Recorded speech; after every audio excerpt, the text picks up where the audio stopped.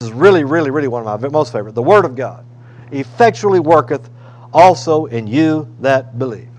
See, here's what I found out over the years. Too many Christians are living their lives from trial to trial, defeat to defeat, failure to failure, when the Bible clearly says we should be living from faith to faith and from glory to glory. That's the way the Christian life ought to be lived. In other words, it's going to take faith for us to achieve what God told us to do. Faith only works by love. So if we're obeying the Word of God, believing what He said, loving God, loving people, things ought to happen.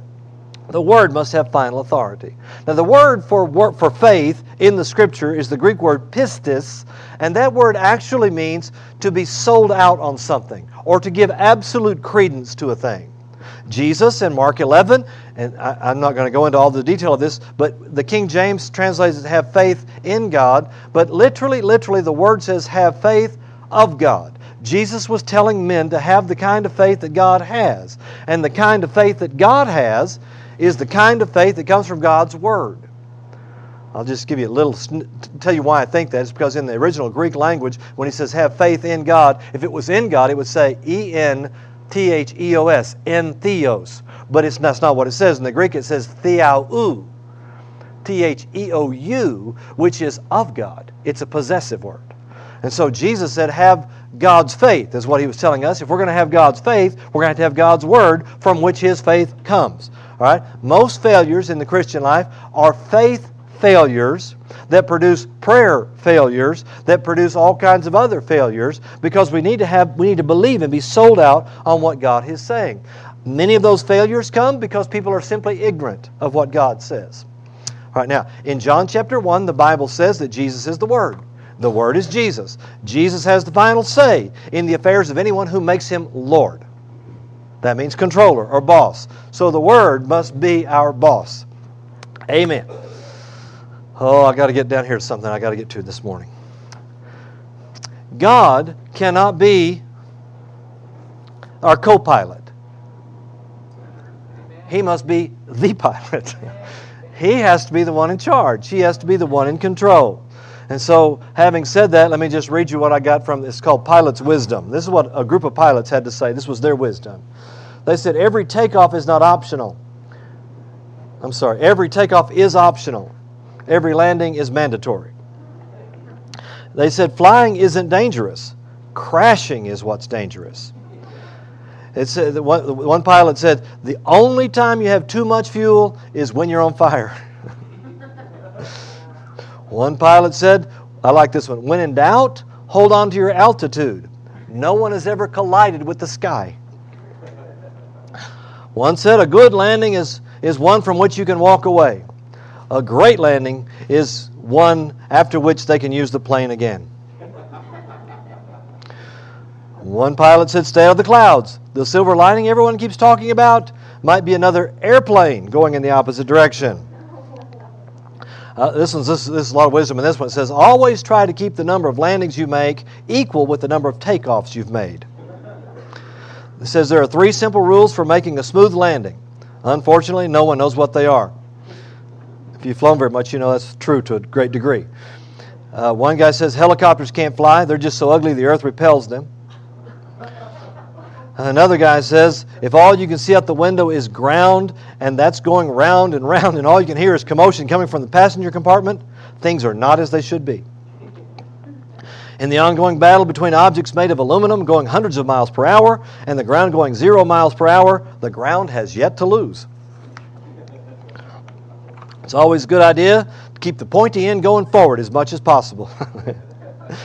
It says there are old pilots, there are bold pilots, but there are never no old, bold pilots. And then this one says, remember, gravity is not just a good idea, it's the law, and it's not subject to repeal. The fact is this morning, this book is the law. It's not subject to repeal. God isn't going to change His mind in this, what He said in this book. The Bible declares that God will not change. The Word will not change. Heaven and earth will pass away, but the Word of God will never pass away. I want you to turn with me to the Gospel of John, chapter 14. I really want you to really key into this. I just sense there's an anointing on what the Lord wants to say to us this morning. And so I want you to realize, I sense that every week, but this morning, man, there's just something about what's getting ready to be said, and I don't know what it is yet. We'll find out. John chapter 14, down in verse 15 is where we'll start. We read this last week. John 14, verse 15. Jesus is speaking here. Then in a minute we're going to go back to Mark chapter 8. But John 14, verse 15, Jesus says, "If you love me, keep my commandments."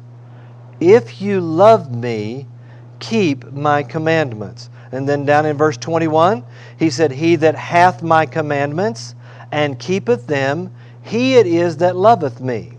And he that loveth me shall be loved of my Father, and I will love him, and will manifest myself to him." Now we began talking last week about how that we want a manifestation of Jesus. We want a manifestation of His glory. I mean, the manifestation from what we just read comes from loving Him. Loving Him is demonstrated as we do what He said, as we obey what He said, as we walk into that. So we saw last week what loving Jesus looks like. Loving Jesus looks like keeping the Word. When we keep the Word, we demonstrate the fact that we love Jesus. Loving Jesus is not just saying, "I love you, Jesus." Loving Jesus is obeying the Word. Amen. This is good so far, huh? If we love Him, we will do what He said. That's what He said. He said we will keep. The word keep here means to guard, to observe, to keep the eyes upon. If we love Jesus, then we will guard the Word. We will observe the Word. We will keep our eyes upon the Word.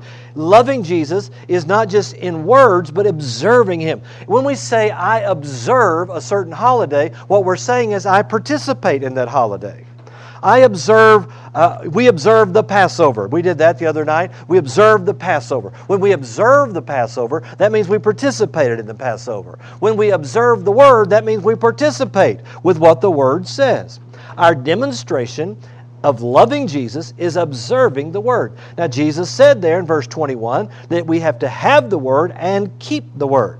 Okay, the word have here means to have, to hold, to own, or to possess. Now this is all from last week, but we can have, hold, own, or possess. If we have the Word, we own it. We possess it. We hold it.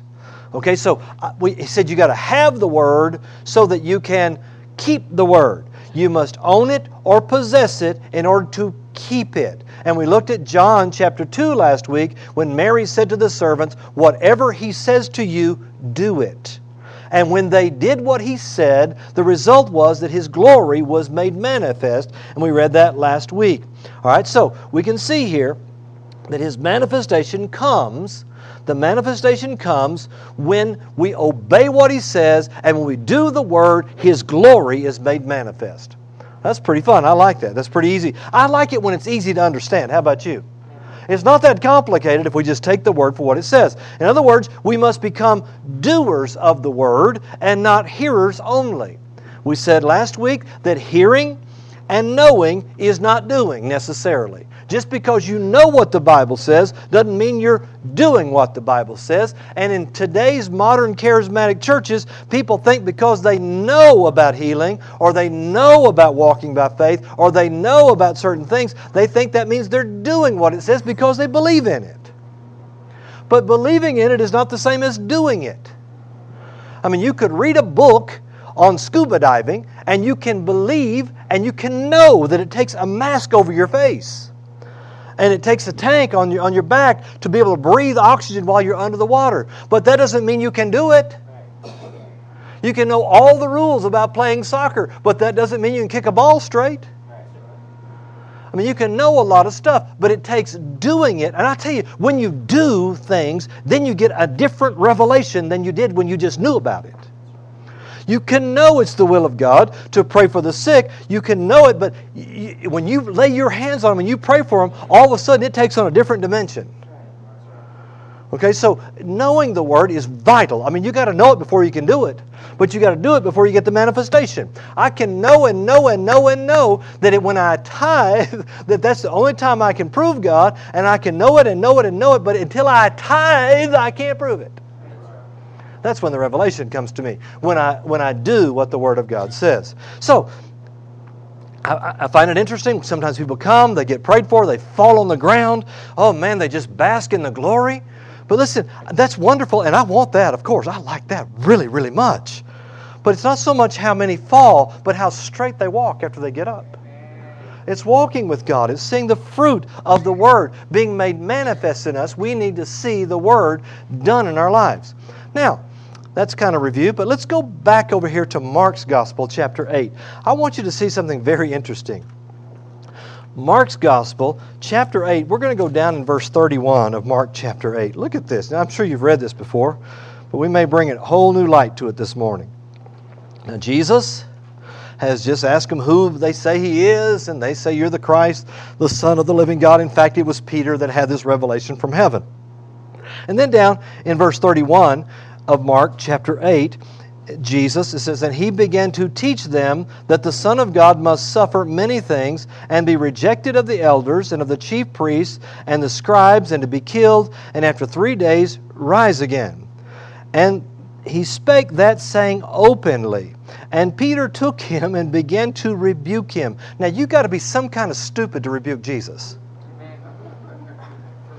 I'm not saying He was stupid, but at that moment He was way stupid. But when He had turned about and looked on His disciples, He, being Jesus, rebuked Peter. No kidding. Get thee behind me, Satan, for thou savorest not the things that be of God, but the things that be of men. Now, this is an interesting passage of Scripture to me. I mean, He's plainly telling them what's getting ready to happen. The Amplified Bible says, and He said this freely, frankly, plainly, explicitly, making it unmistakable. And yet Peter hears the Word, didn't like the Word, and begins to rebuke Jesus. Man, I mean, I've done some dumb things, and I probably have done something that dumb. I'm sure I have, but not that knowingly. I mean, he just out and out said, no, Jesus, you, sir, are wrong. This cannot be correct. I mean, some things to me just seem too stupid to do. Yet, now I want you to notice something.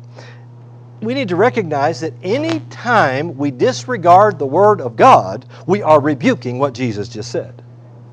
Anytime we in our own saying would say something like this, well, I know what the Bible says, but you just said, I rebuke you, Jesus. That was hard to say, huh?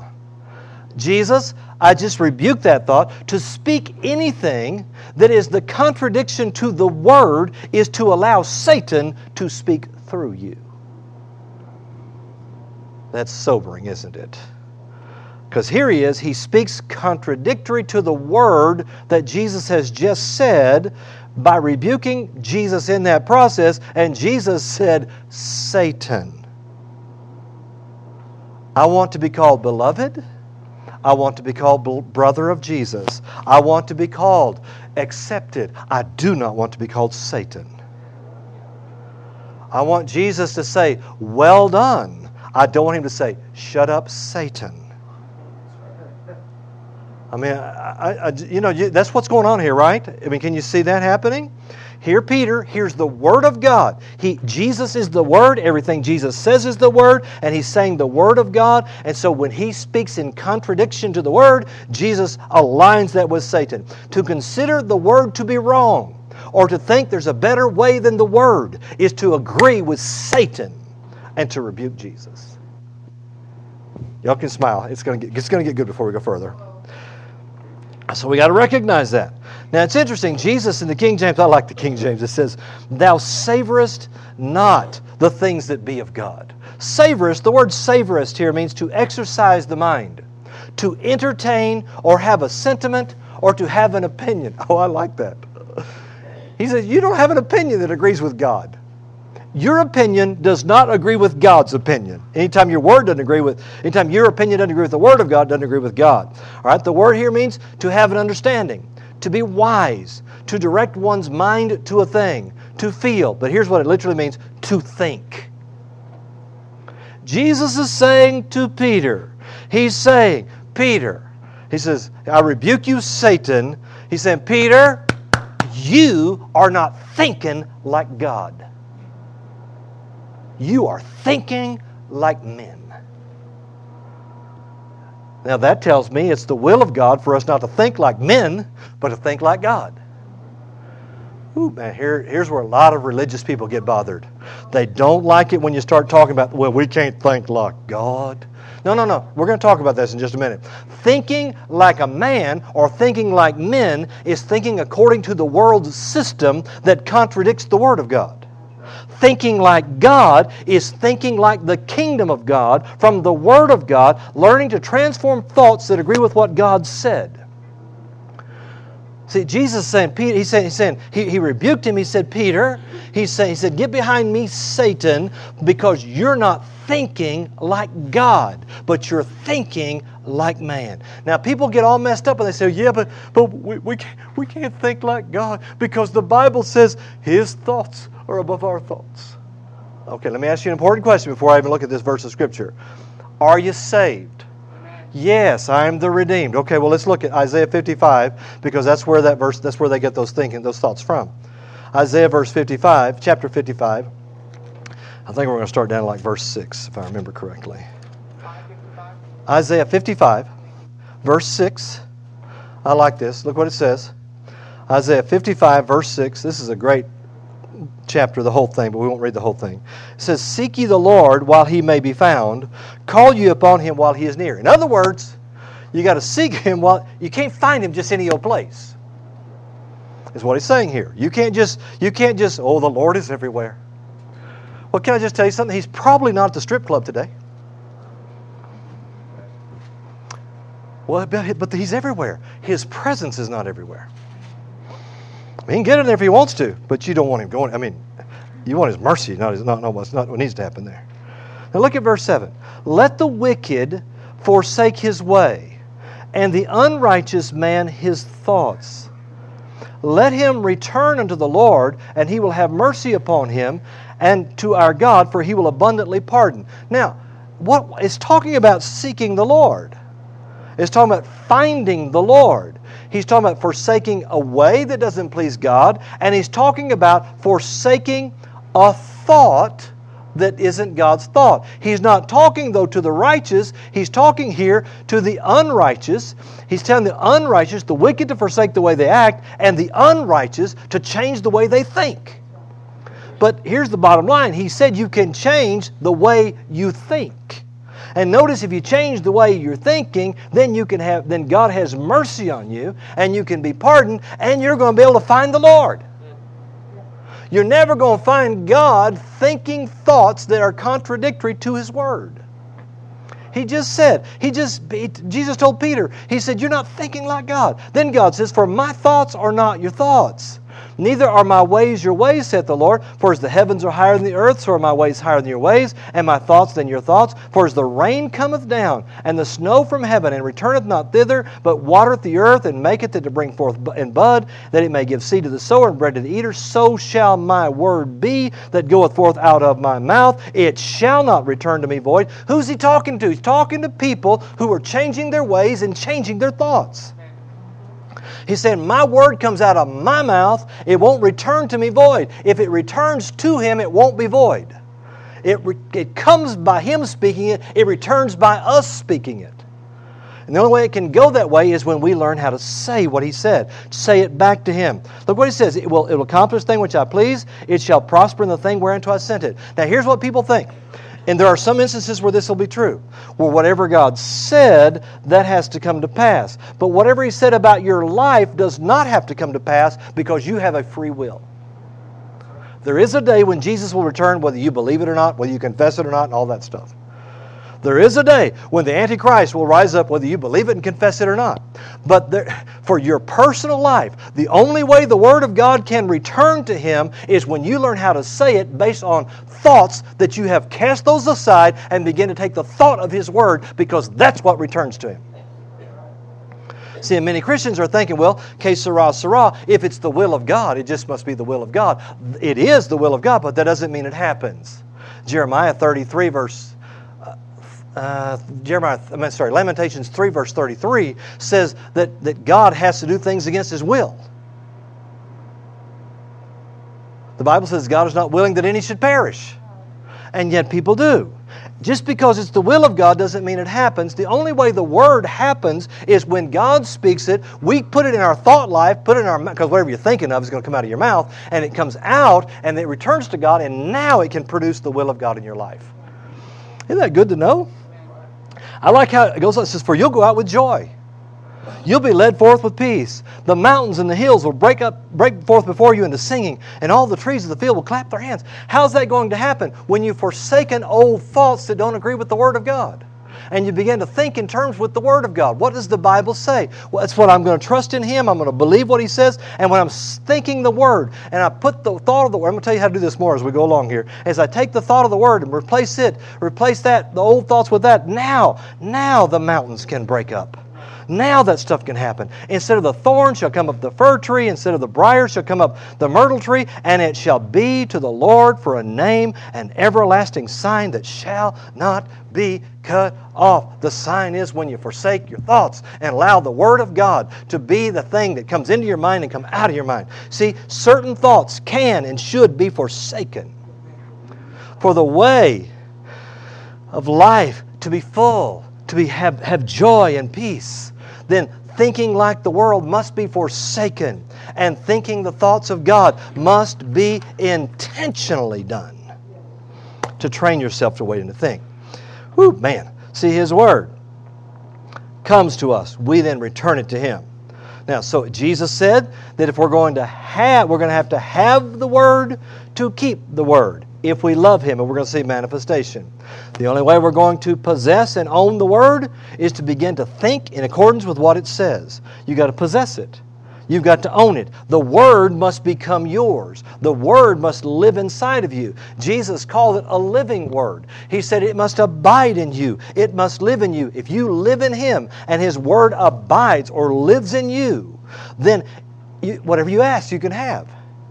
But it's taking the Word, making the Word come into your life. Ooh, I'm liking this so far.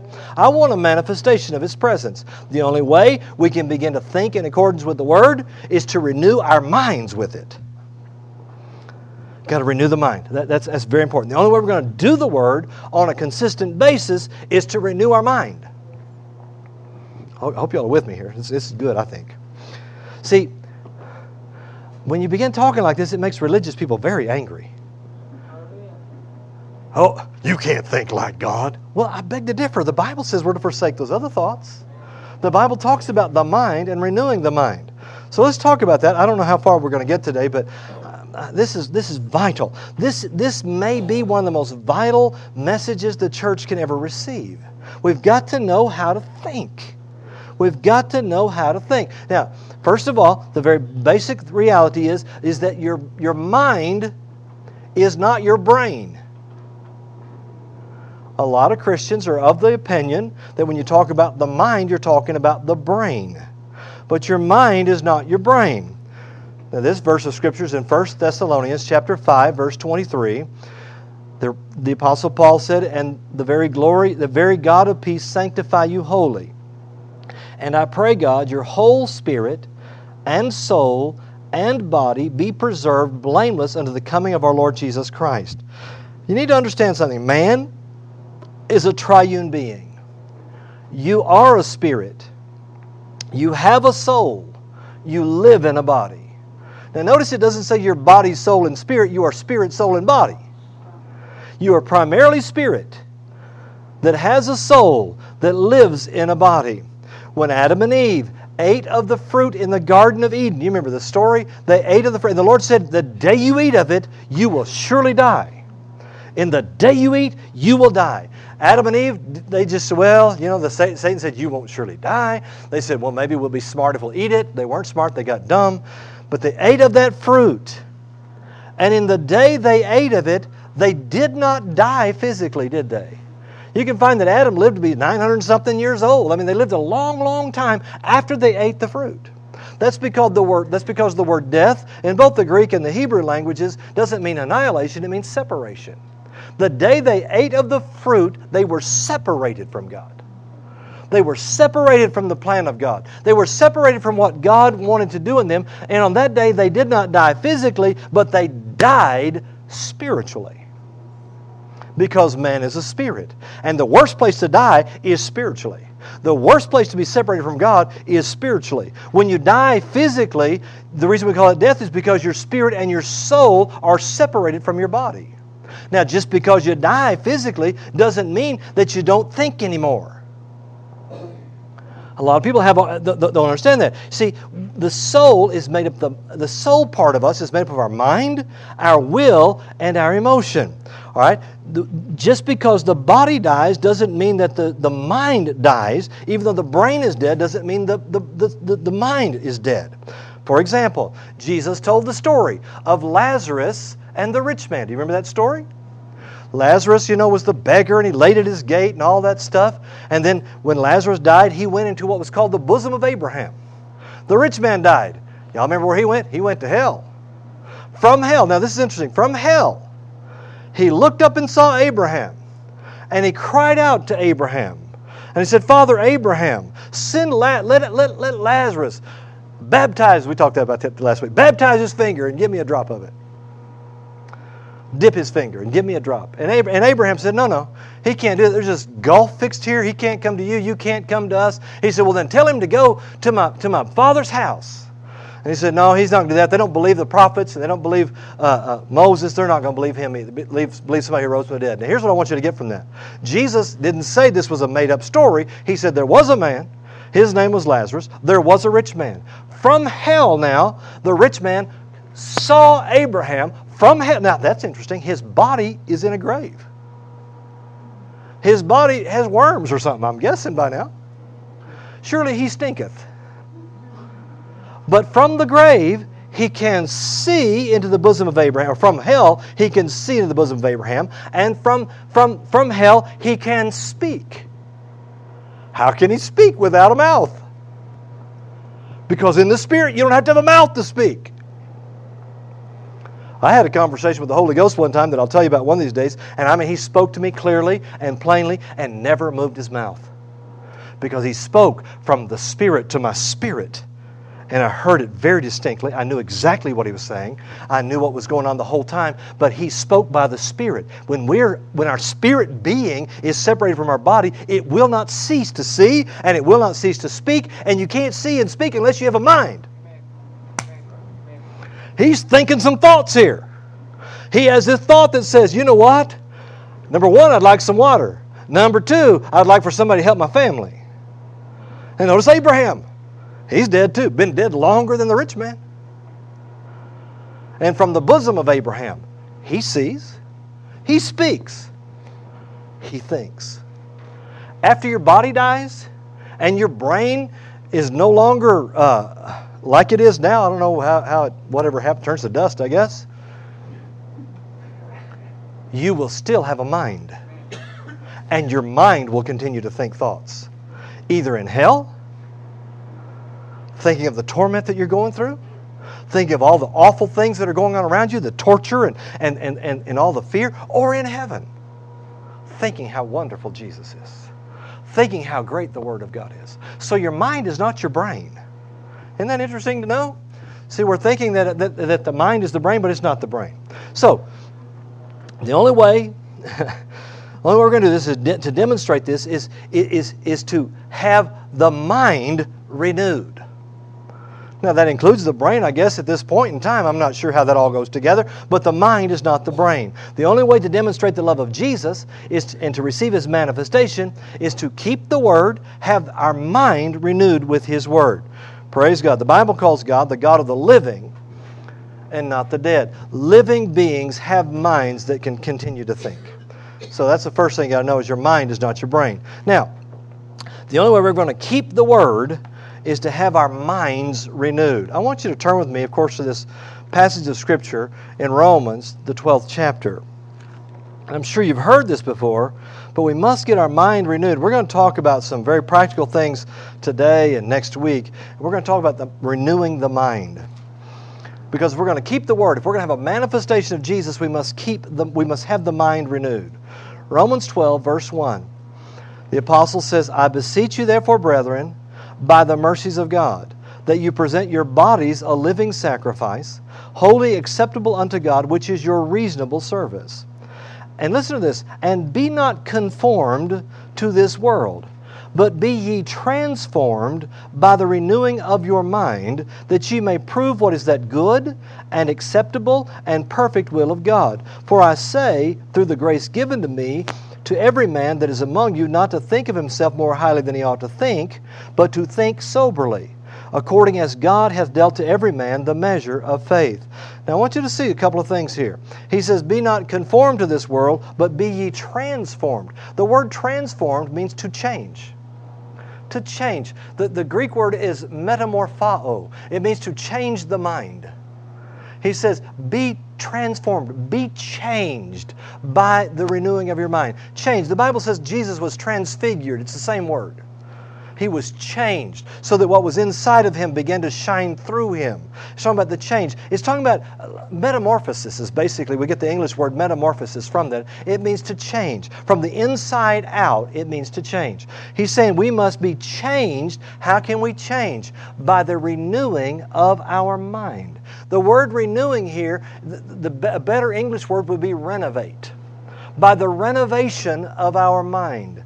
The only way to truly change, if you want to change anything in your life, if you want to lose weight, if you want to pray, if you want to read the Bible, whatever changes you want to make in your life, the only way you're going to be successfully changing and continuing in that change is to renovate your mind regarding that thing. As long as your mind stays the same, you're going to go back to doing the same thing. Why is it that people get saved? They get prayed for. We cast out a demon of addiction from them, and that demon leaves, and you saw the manifestation of it, but then in 2 weeks the same thing is back there on them. Why can it come back when we've cast it out? Because they didn't change the way they thought about it. Ooh. See, if I think the same way about things, if I don't change my mind, then I'll never change my action, because all of my action comes as a result of the things I think and the words that I say. And if the words that I say and the thoughts that I think are in contradiction to the Word of God, then I am speaking the words of the devil. And it's no wonder I can't be free. I'm in agreement with the devil rather than in agreement with the Word of God. Well, I prayed to be free from this 100 times, but I just can't get free. That's why you can't get free. Not because of what you said, but because of what you believe. Because you've never changed your thought processes. That's why we work out our salvation with fear and trembling. That's why we stay with it and stay with it and stay with it. Because truly, until the mind is transformed, we will stay the same. Change begins on the inside, and it works its way out of us. Change always begins with the way we think. We must learn how to change the thoughts we think. I've got a spirit, and I've got a body. The connector of those two things is my soul, which is my mind, my will, and my emotions. If that joint is not properly nurtured, if I don't learn how to think the right way, then my body will get all the attention. My soul will starve. My spirit will starve, because I'm not allowing the Word to transform the way I think. Man, he said the only way to be changed is by the renewing or the renovating of your mind. When you renovate a house, you go in there and you take out everything except the load-bearing walls pretty much. And sometimes you take those out and leave poles in their place. You take out everything that is not conducive to the new design that you want to have. You don't leave the old TV in the closet. You take out everything. You change the way that whole thing looks. You renovate the mind. Now, here's the problem with Christians is people get saved. They even get baptized in the Holy Spirit, but then we don't teach them what the Bible says about their sin, about habits, about healing, about all the things that are going on around them, about relationships. They don't learn what the Bible says, and so because they don't change the way they think, they go home acting the way they've always acted, thinking the way they've always thought. They can't get rid of the lust, they can't get rid of the junk, because they still think that way.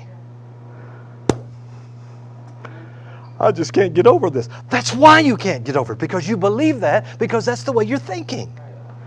Oh, it's so hard. It's not so hard. It's just that it takes some time to change. Just think. You've been thinking the way you think all this time. How much time is it going to take for you to change the way you think? There's a way to do it. I don't know if we'll get there today, but there's a way to do that. See, he said, when you do that, when you think right, now you can prove what is the good, acceptable, and perfect will of God. If you're thinking wrong, you have no idea what the will of God is, except the devil comes and condemns you every day for keeping in that habit or doing that thing. Isn't this good so far? See, if I'm going to live a Christian life that's going to give glory to God, the only way I'm going to do that is I'm going to have to begin to think His thoughts. His thoughts are His Word. And if I think the thoughts of the Word and I make that my primary way of thinking, and I'll tell you how to do that eventually, how do I make that my way of thinking? Then I'm going to be able to change, find the will of God, see it performed in my life. But I've got to change the way I think. I like what it says here. He's talking about that we need to think soberly. Think soberly. The world is staggering like a drunk man, believing these thoughts that are coming to them, and they're just staggering. And have you ever been around somebody that's drunk, or you may have already been there yourself, and you're staggering around, and you will say things when you're drunk that you would never have said before, and they don't make a bit of sense, and except to other drunk people. You know, I bet we could jump off of this building and it wouldn't hurt anybody. I bet you're right. That's what the world is doing.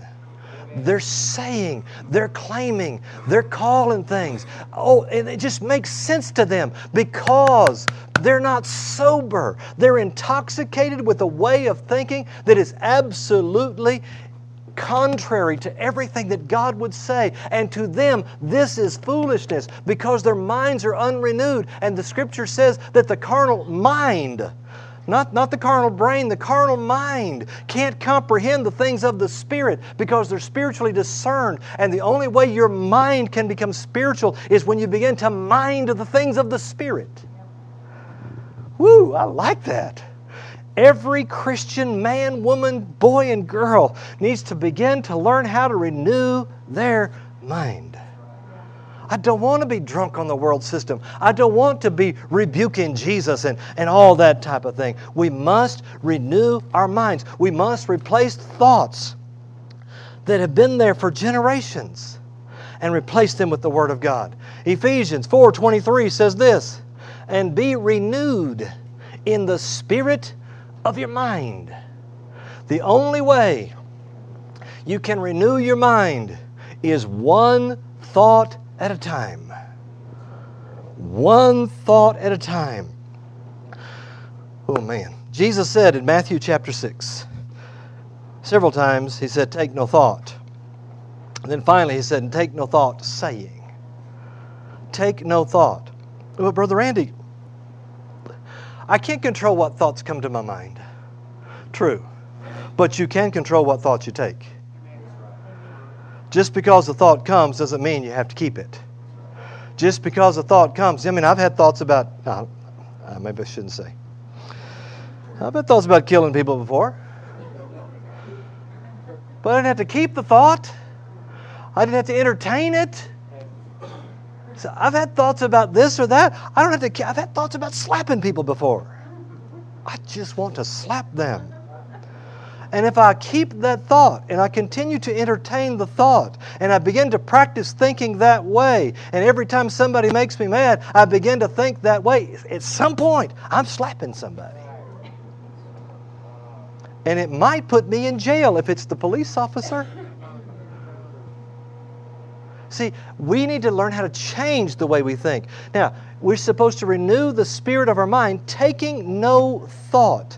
Take no thought. So Kenneth Hagin said it this way. He said, you can't control the birds that fly over your head, but you can control whether or not they build a nest in your hair. It's up to us to decide what thoughts we're going to take. Do I take the thoughts of the world that disagree with the Word of God? Do I take the thoughts that disagree with what Jesus said so I can rebuke Him? Or do I take the thoughts that come from the Word of God? The only way we're going to have the life of victory and success that we're supposed to have is to begin to think the thoughts of God so we can prove what is that good, acceptable, and perfect will of God, right?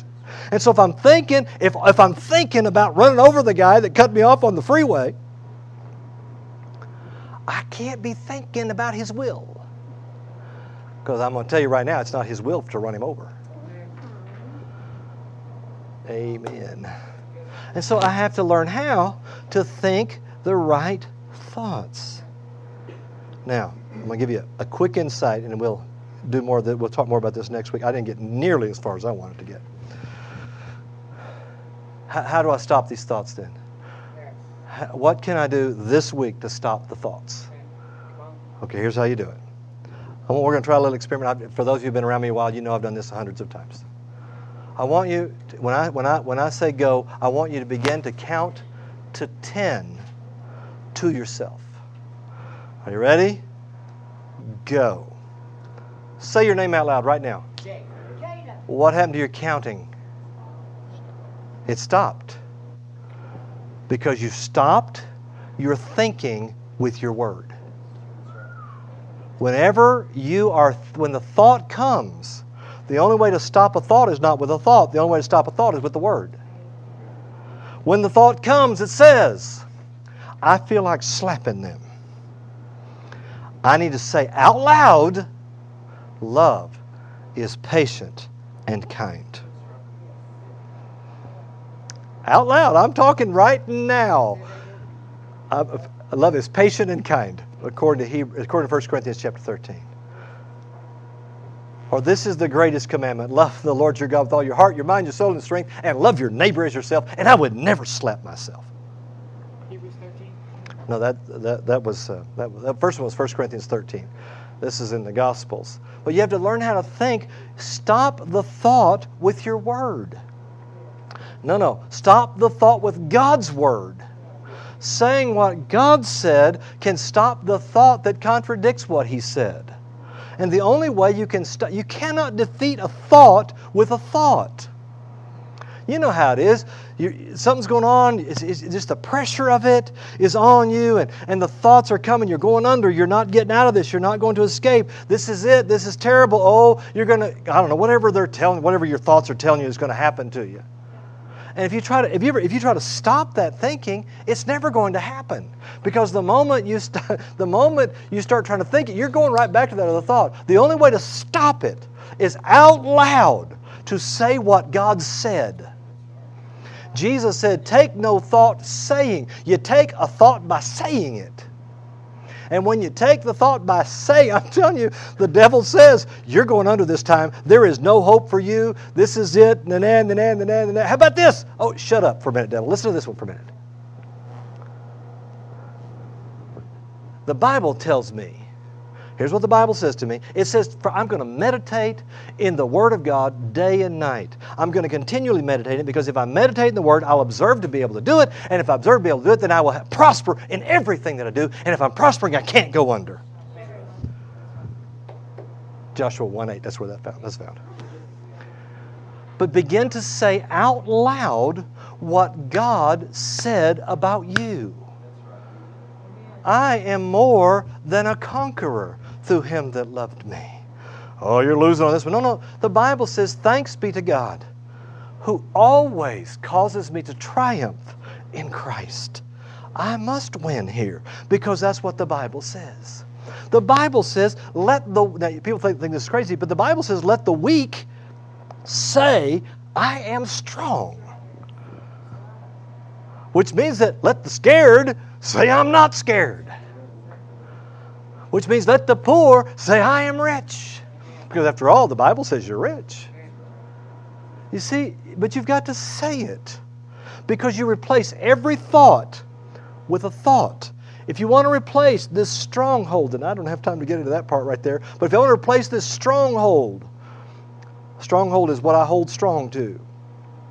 If I want to replace this stronghold that's big here, I built it one thought at a time. The only way I can tear it down is one thought at a time, pulling it down one thought at a time. And the way I replace those thoughts is by speaking new ones.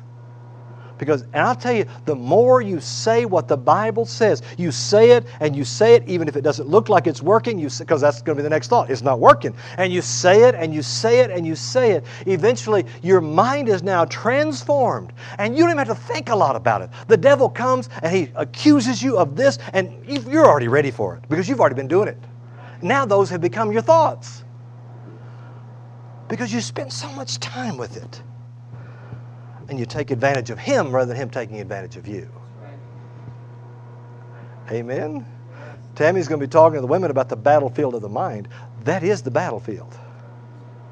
But I'm going to beat her to the punch, and we're going to talk about renewing the mind today and next week. Now, you can't ever get too much of what I'm talking about here. If you're lost, the message to you is be born again. If you're born again, the message to you, renew your mind. It's essential that we renew our minds. Praise God. Woo! Hallelujah. Woo-hoo! Praise you, Jesus. Hallelujah. Well, all right. I didn't get very far here in my outline, but that's all right. We'll get further next week. We're going to talk next week about the engrafted word. And that's really important to what we're talking about, having your mind renewed. Let's pray. Father, today, I thank you for the Word of God. I thank you for the engrafted Word of God.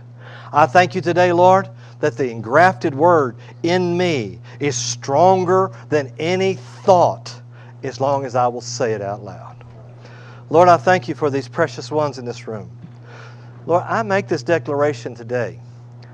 Satan, you're in a heap of trouble now because of these people, because of men and women of God who are willing to change the way we think so that the thoughts and power of God can be made manifest into our lives. Jesus, I believe we receive a manifestation of your glory because, Lord, we choose to have and keep the Word. We choose to change the way we think. Father, I praise you today. I magnify you today. Oh, I give you worship and I give you honor. Would you stand with me for just a moment? Praise you, Jesus. Praise you, Jesus. Oh, we give you praise today. Hallelujah. Praise you, Lord. Praise you, Lord.